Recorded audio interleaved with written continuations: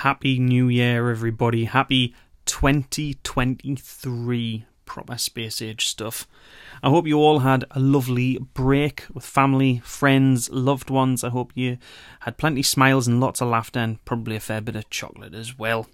We are back with the podcast. We're going to finish off Series 5 at the start of this year.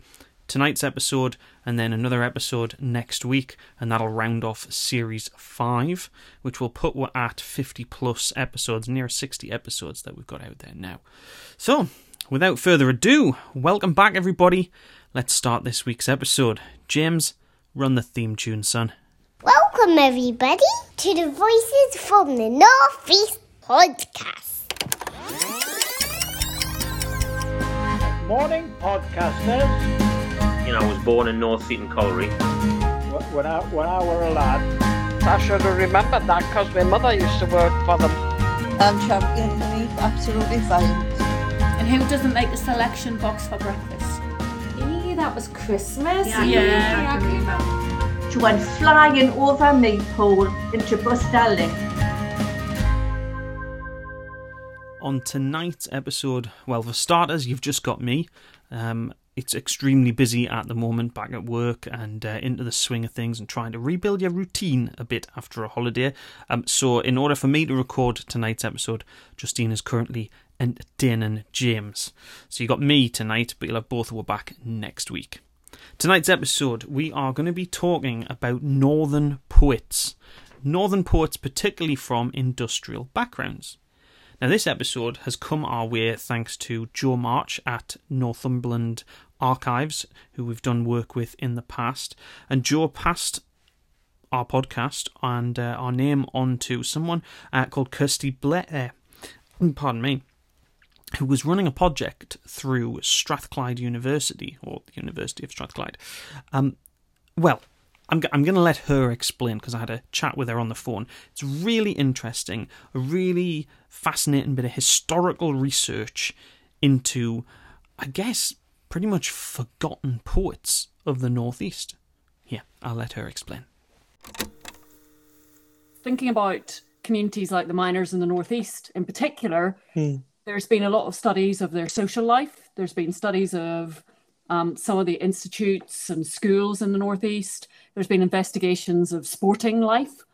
Yes. I've even seen commentary on things like, competitive gardening and pigeon fancying and so forth. Yeah. But there's actually not all that much been said about all their literary societies and their debating clubs and their mutual improvement groups that were focused on reading poems and stories and performance of literature and singing.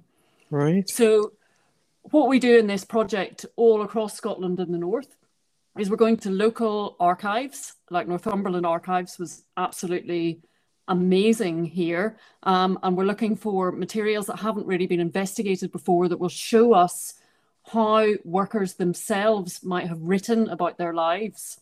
So in Northumberland Archives, they have these two massive scrapbooks by a man called John Hume, who seems to have been a surface worker in the mines.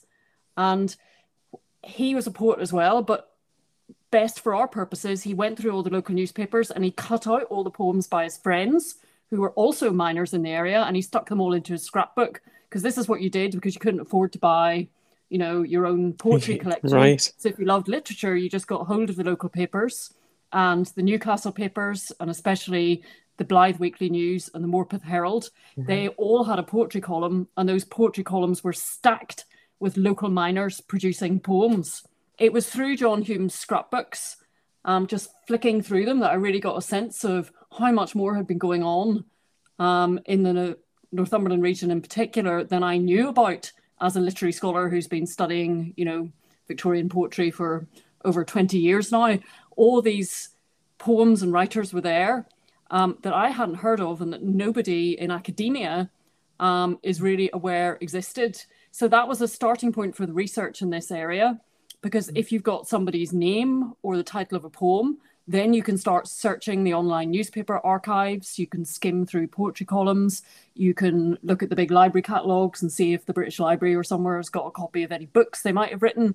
But in many cases, it's hard to find these people because they didn't write a book. They only published in the newspapers, or they wrote poems for performance. They wrote lyrics, and those were sold on, cheap penny broadsides in every town, to be sung or to be read out loud. So so what time period are we talking about for his particular scrapbook? Just say it contains material from at least the 1880s. Wow, gosh. Up to about 1910. So the period I look at is really 1840 to around the First World War. Yeah. Because that's when this culture of sort of self-improvement and educating yourself via reading and then demonstrating how educated you were by writing poems, often poems about your working life. That was such a huge part of popular late Victorian culture. And it was especially important in the Northeast, actually, in relation to trades unionism and other kinds of activism. So the sense that in order to be a good trades union leader, you also needed to be able to produce a working poem or a strike song that someone could sing. Yes. I love that because it's about the way that creativity and culture really fed into politics and weren't seen as a separate activity. Yeah. Wow, that is fascinating, actually. Yeah, that's really interesting. I'd never... And if you were a bright young man and you're down the mines and this is, hard, tough work, being literary, in inverted commas, is also, it's a workplace skill, because if you write a lively poem that's not too critical about your work, the person that's reading that in the newspaper is the mine owner and the foreman. So a lot of writers used poetry specifically as a way to actually get themselves into clerical work, because they were demonstrating that they could write, as opposed to, hard manual labor for their career. Wow. But for other people, this was just an activity that you shared with your friends. So in and around Waterloo, Blyth, there was a well-known poet, Matthew Tate, and he gathered a circle, the Poets and Pipers Club, and their newspaper reports, they just met in a pub called the Willow Tree Inn, and then a later place, and they just all recited their poems, sang songs, the pipers played, they had these really lively social evenings and Burns nights and so forth. So it got you into that kind of culture. You met people, you made friends. It was a social thing to do. Every tiny village had, some kind of reading room that would then often turn into a formal mechanics institute or be sponsored by the colliery and become a colliery institute.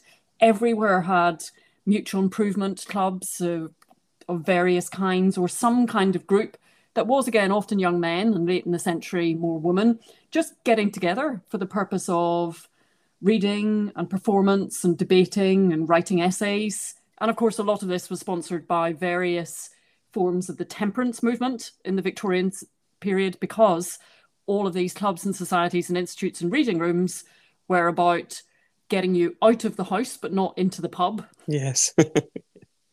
But many, there's a really interesting discussion there. I have a PhD student, Iona Craig, who's been looking at miners' reading rooms, and it's interesting because so many of them were founded by the miners themselves, but then the collieries would come in and sponsor them, and the miners thought that, reading rooms and institutes, you would get in the radical literature and, you would learn how to be a better speaker at a mass meeting about the strike. But the owners thought that they would buy all these improving works of religious literature, and the men would read them, and then they wouldn't strike anymore because they'd be, good, virtuous Christian workers.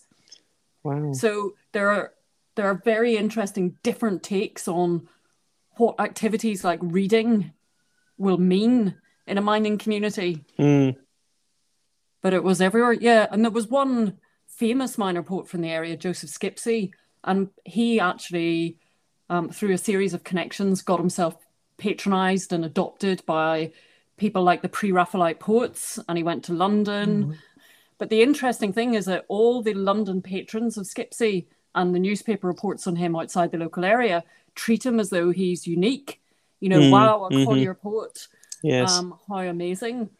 I'm just looking in our database to see if I can give you an actual information on how many poets I've got just in Skipsey's area alone, because I think it's at least 30, and that's the tip of the iceberg. Northeast England, I've got 92 Wow, 92. 92 entries.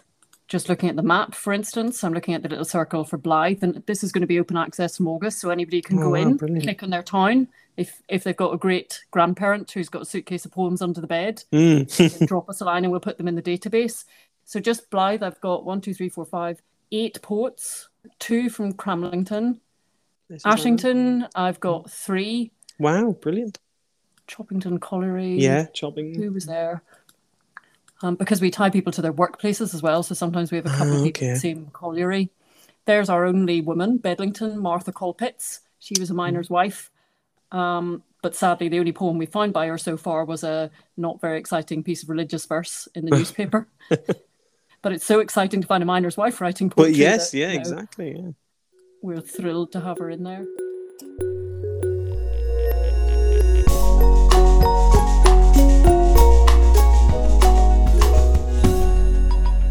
So that's the project, which is absolutely fascinating, really. And we spoke for a long time. That interview has been edited down for the sake of the podcast. It was a really fascinating talk. And the database that Kirsty mentions is online. It's accessible without any accounts or anything. You can just log on. You can just go to it and search for locations and see if there are any famous poets from where you live, or you can search for somebody by their name. And that is, the web address is pistonandpress.org. pistonandpress.org. I will put the link in the details for this episode for you. I just thought so much of that conversation was fascinating, like talking about the self-improvement clubs, which brought to mind for me in the Asherton area a place called the Priestman Institute. Priestman and Milburn were two of the guys behind the very first big mine and effectively the boom of this original town. And Priestman's legacy was the building of an institute, a working man's institute for folks to go along to and talk and engage with each other in these kinds of conversations and reading and writing and playing games as well. And I just thought it was interesting. It brought that straight into mind. The Priestman Institute, by the way, doesn't exist anymore, unfortunately, in Asherton. It's a car park now. What is it they say about paving paradise? So our involvement in this project came from Kirsty getting in touch and trying to find some northern voices to read the poems and discuss the poems. Now, we were given a pack of the poems, and I found them incredibly difficult to read. Really, really difficult. They're written in the dialect they would be spoken in. So they're not written in, the spellings, basically, are not written in English. They're written phonetically, the way they would have sounded. And it's a real indication of how far dialect has moved on in 100 years, because I massively struggled to read them. And I passed them on to my mum, Judith, who's been on the podcast many, many times, because my mum's got a real interest in this side of things herself, and so she was absolutely fascinated to have a read and has tried to read a few of the poems for us. Now, I say I couldn't read the poems. I did manage to read one of them, and it was a wonderful poem by a poet called James Anderson from Blythe, just down the road from here. Now, James Anderson had, a fascinating life. He was known as one of the Northumberland and Tyneside Pitman poets. He was born in Ursden, son of a miner, whose father was killed in a colliery incident, and he worked down the mines from a very young age himself. And he continued to work until, I believe it was asthma and bronchitis forced him to stop. He had a book published, a collection of poetry works, in which he actually, I think it tells us that he was a check weighman. If you remember our interview with Ralph about his grandfather, who was also a check weighman, a nice connection there. If you haven't listened to that episode with Ralph, go back to it. It's a couple of episodes back. And so James Anderson wrote lots and lots of poems, and he, unfortunately, when he passed away, he pretty much died in poverty. to the point where I think they say there was a collection was made and people were asked to buy his book in order to help pay for funeral arrangements. Really, really tragic. When he did die, I think his book was published again posthumously, and there was an inscription put in the front of the book, and an excerpt from it would read, "The mining community of Northumberland ought to be proud of possessing such a noble soul as that of James Anderson.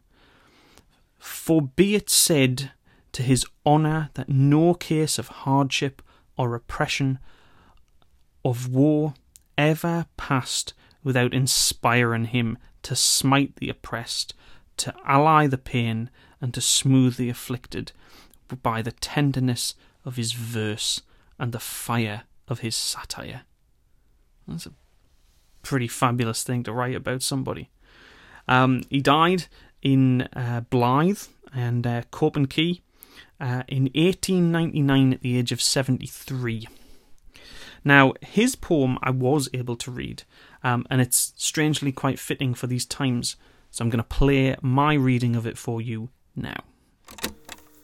New the great struggle has started, the struggle of might against right. The masters of men they have parted, and both shown their teeth for a fight. What a burden of trouble this brings us. We've experienced such like in the past. We seem not to see till it stings us. Oh, I wonder how long it'll last. In a time of depression all round us, whole oceans of troubles increase. Their infernal reductions confound us. They'll not let us toil on in peace. There's rocks all around for destruction, and we're hemmed in between very fast. But it's hard for to suffer reduction. Oh, I wonder how long it'll last. Stand true, each man to his station, be united and ready for call. The watchword then all run the nation, divided we surely will fall. Then miners must cherish kind feelings, to your winds all your prejudice cast. In the struggle let's her nae false dealings. Oh, I wonder how long that'll last. Beware of the course you're pursuing, and never let rashness prevail. A mistake might take years undoing, and then all your efforts might fail. Adhere to the voices of your leaders, stick to your integrity fast. You may then gain pity of readers. Oh, I wonder how long that'll last. Abhor all outside interference, and manage your own sad affairs. They may be all right in appearance, but often encumbered with snares. Let the great royalty rents be reduced, which may bring forth a furious blast. Let this be a mode of solution. Oh, I wonder how long it'll last. Still scarily relevant today, that poem, isn't it? You know, the struggle for, I guess, respect and pay and sensible working conditions. Never mind, we'll not get too political. I did say that was the only poem out of all the poems I was given that I could actually translate, which meant my mum had to have a go at them and a bit of a time to review them. So after Mum had had a good read, we caught up on the phone and I got Mum to talk me through her thoughts and we shared a bit of a discussion. So here's a chat about the rest of the poems. Well, I could read it. I mean, there was only the odd words that I wasn't sure what they meant. And basically it's because I think they're Newcastle more than they're Northumbrian. Do you know what I mean? Yeah, and maybe a lot huge are, yeah. different. I mean, my mum's family were all Toonies, as my mother would call them. They all came from along the Tyne. So, like, I suppose they were my great aunts and uncles, had a totally different accent to what, say, my mum had.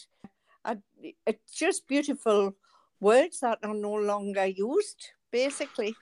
Yeah. You know, that's pure dialect. The difference in the dialects between the Northumbrian and the Pitmatic and the Toon And just in the space of 20, 30 miles, you've got all those different dialects is what I find interesting. Yeah, well, I mean, like I looked at them and some of them were just impenetrable. I could not. Well, there's actually only one of the poems, and then having now what you've said about the different dialects via area, kind of understand why the only one I can decipher is from Blythe. Right. So the one James Anderson, the Northumberland miners' strike, 1876. That was the only one I could actually decipher enough of to read it through and understand what it was about. And then, having done a bit of research into him, I now know like he spent most of his life in Blythe. So I guess that's probably his accent and dialect, even though it's different, is closest to what I've grown up around. Yeah. Whereas the others are all further Morpeth, Northumberland or Newcastle. That's right. I was going to say even Morpeth to me has a different dialect. At times, different words. You know, I'm trying to think what word. I remember a friend of mine used to talk about her keps. Right. And it was her ears. All right. You know, I wonder if anyone still uses that now. She used to take the mickey out of me because in Asherton is, get a hind there instead of behind. Right. We use the word a hind a lot, and I think that they're all still really well used, Yeah. So which of the poems did you find you could decipher well enough then? Well, I did We May Be Low, We May Be Poor. And I did 3 of them, didn't I? The Miller of the Dee, and that's the one about basically it's transcribed as the changes that take place of late, as we hear the old folks say. Makes me really glad that it wasn't my fate to be lads and back then sort of thing. They tell us of children who went down the pits at 6-year-old. We may be glad to think that day is gone by, Okay. So that's what that's all about. I had to read them a few times. Yes. But I got it, Yeah. So that's it sort of made into... Because even I read, Call He Woes to Wad Woke. And I'm thinking, what? Then I realised it was Call Hewers to Wad Woke. Right. 12 hours. And it's sort of transcribed, it means Call Hewers had to work 12 hours in a day. Right. I mean, the interesting thing about it is just to see how much, because some of them are quite, are really old. Most of them are 1800s, but... Well, that's what I've said. This one was 1883, but it's quite interesting because it finishes with, and now a better day has dawned. Let us with all our might do what we can to cause each man with masters to unite, and if a grievance should prevail, let arbitrators try to make a call and settle all that strikes may be gone by. Interesting, isn't it? Like how telling they are. I mean, they're all written by people who worked in industry. Where you have the pitman painters, you've effectively got the pitman poets or the shipyard poets, and that's what these all come from. So no wonder a lot of them focus on industrial relations. Yeah, I would love to get a true Northumbrian to read with the burr, because the real Northumbrians could roll their R's, where I can't really do it. Well, even I was careful in my, like, I didn't want it to sound like I was doing an impression when I was reading mine, but I was trying to kind of like thicken my accent a bit, or go back to how I spoke maybe when I was younger and didn't concentrate too much on how I pronounced things, But that's right. I think we've had many years. I mean, I had it drummed out of us at school that if you wanted to get on, you had to learn to talk the Queen's English. Yeah. And although we have got the sing-songy voice, there is as well, a huge difference between a dialect and actually speaking roughly. Oh yeah, well, just the difference between slang and dialect. That's right. And that's why I think these are hard to penetrate, is because they've tried to write them in dialect, not slang, or it's written in dialect, and so that's right. Yeah, but and there's many different ways of spelling thing as well. Well, that's true. Father, they've spelled it Faythors, and I had to look at that and think, what the heck's that? Faythors? Oh, then of course, that was how there was me feather, feather. Well, to just learn the one, James Anderson's one, the miners' strike one, I had to type it out in how I would English. say it now, and then learn it from that, and then go back to the original and try and meet somewhere between the two just to get it. But I thought it was really interesting, and it's another thing that I was probably aware of somewhere in my mind, but not overly aware of, is just how many, poets came out of industry. I mean, there's a lot there. George, become forgotten about quickly. I was going to say, I've got all the Fred Reid, local. Yeah. I've got all his poems here.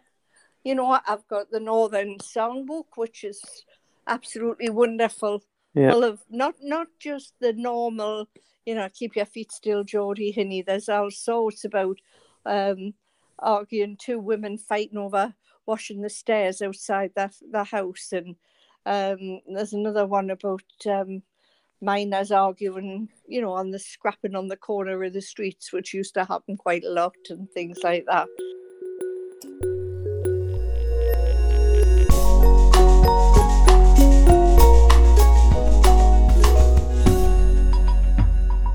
And again, we could have talked for absolutely ages about these poems, but I didn't want to go on for too long because you haven't yet seen or heard those poems.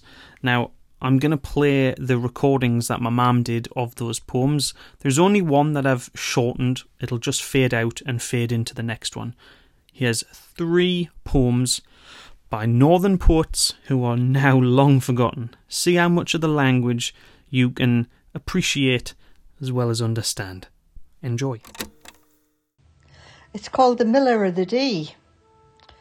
The changes that took place of late, as we hear the hard folks say, makes us right glad 'twas not war fate to be lads in no day. They tell us the bits of bairns were sent on pits to walk to try. It's 6 year hard. We may be glad to think that day's gone by.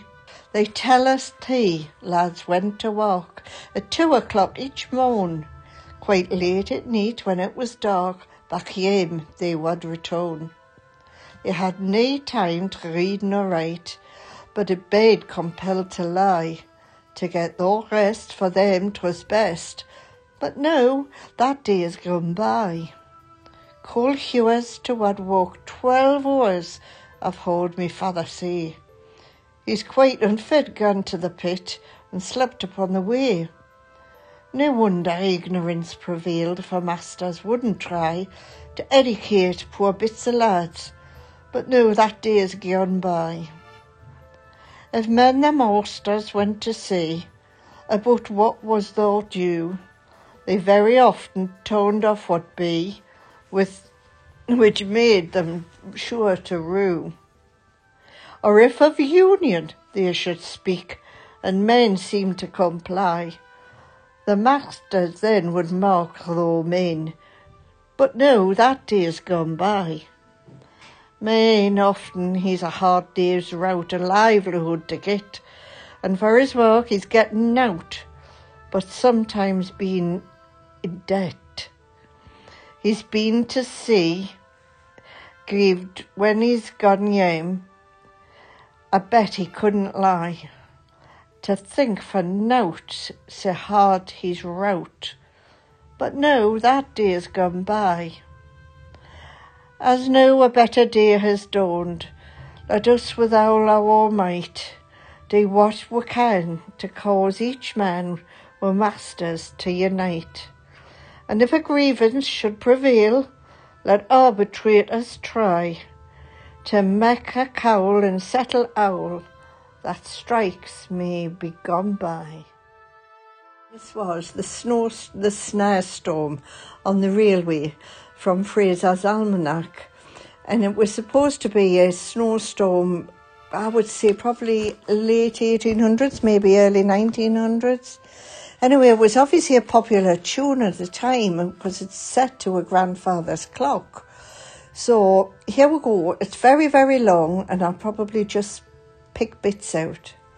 Hey, you heard of the storm, of the great big storm that blocked up the Blythe and the Tyne, and the snow wouldn't melt and the points wouldn't tone, and the train wouldn't run on the line, and the snow come down till it smothered up the tune, and the mist on us all wished it would drop, but it snad, it never snad afore till the engine stopped, and the snow without slumbering knocked the railway and cumbering blocked, and it snad as it never snad afore till the engine stopped.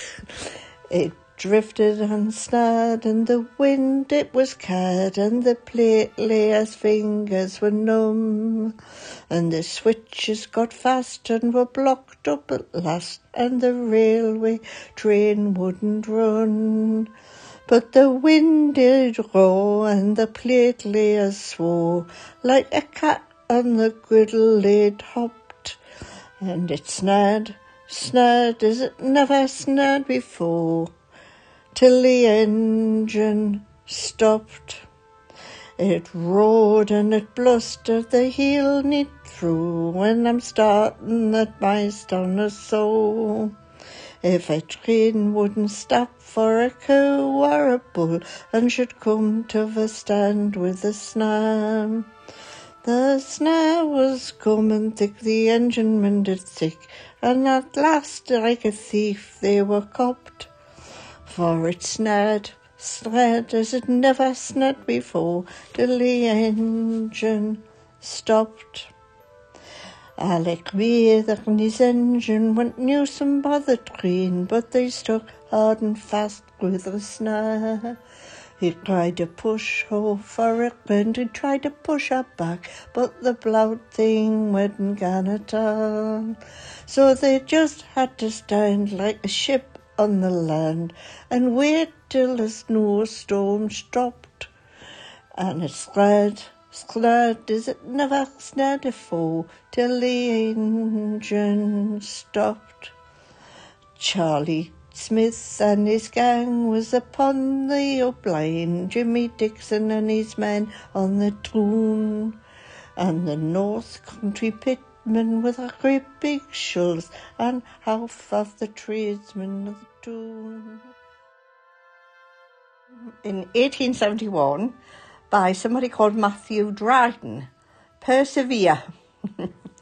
Yen Monday night, I went out just to have a walk, when I met a chap for Sunderland, and we gone on to tack.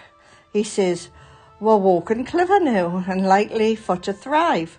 We've got the 9 hours movement now, and we drop or walk at 5. Persevere, all ye sitting there. Persevere, they're getting on the weir.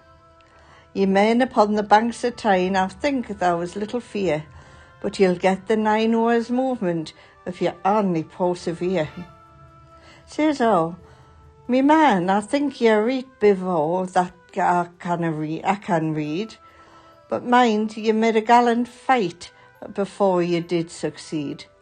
So tell your mates in Sunderland, when you gan our aim, that war lads about Newcastle gone to do the same. He says, you're talking like a man, but I really think it's time. If the movement pays upon the weir, it'll pay upon the Tyne. Your walking men, they've been lang famed. I hope they'll keep their name. They helped us our at Sunderland, so we'll help them back again. Persevere, all ye that's sitting here. Persevere, they're getting on the weir. Ye men upon the banks of Tyne, or they'll think there's little fear. But you'll get the 9 hours movement if you only persevere. No strikes are what I didn't like, but if they'll not agree, we hay to be like Sunderland and close war factories stay. The masters then they'll start to fret and own it till they were rang. It's then they'll say they cannot do without the working men.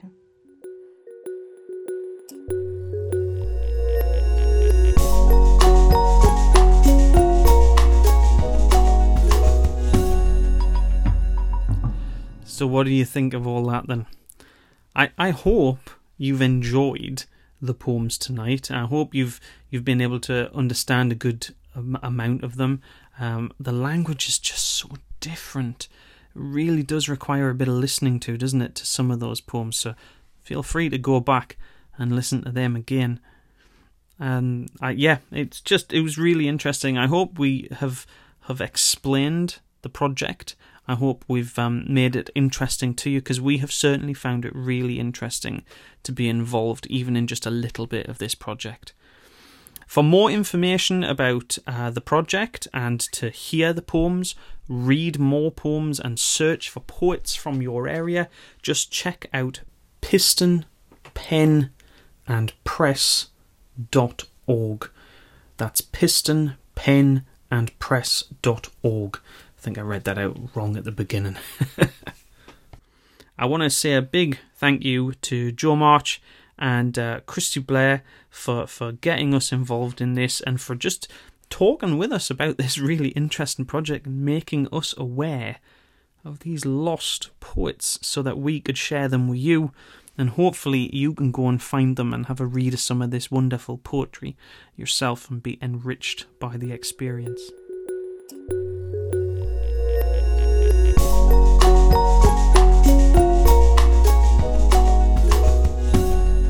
Before we do go tonight, I want to say a massive, massive thank you to you, the listeners.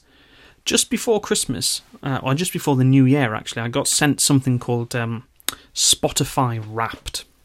Now, we are on lots and lots of platforms for you to listen to, but one of the platforms we're on is Spotify.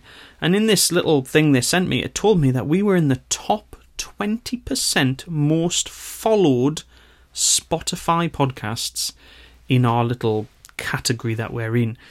That is fantastic, and that is down to you, the listener. Thank you very much. It's really rewarding. These podcasts are a hobby. They're me and they're Justine and Mum, Dad, Neil, Elna, Jacqueline, and all the other voices that we have on, sharing the history and the society of the northeast of England with you. So it's just lovely that so many people listen and continue to share the podcast. Thank you for sharing it with friends and family and recommending it to other people. Really, really appreciate that. Thank you so much.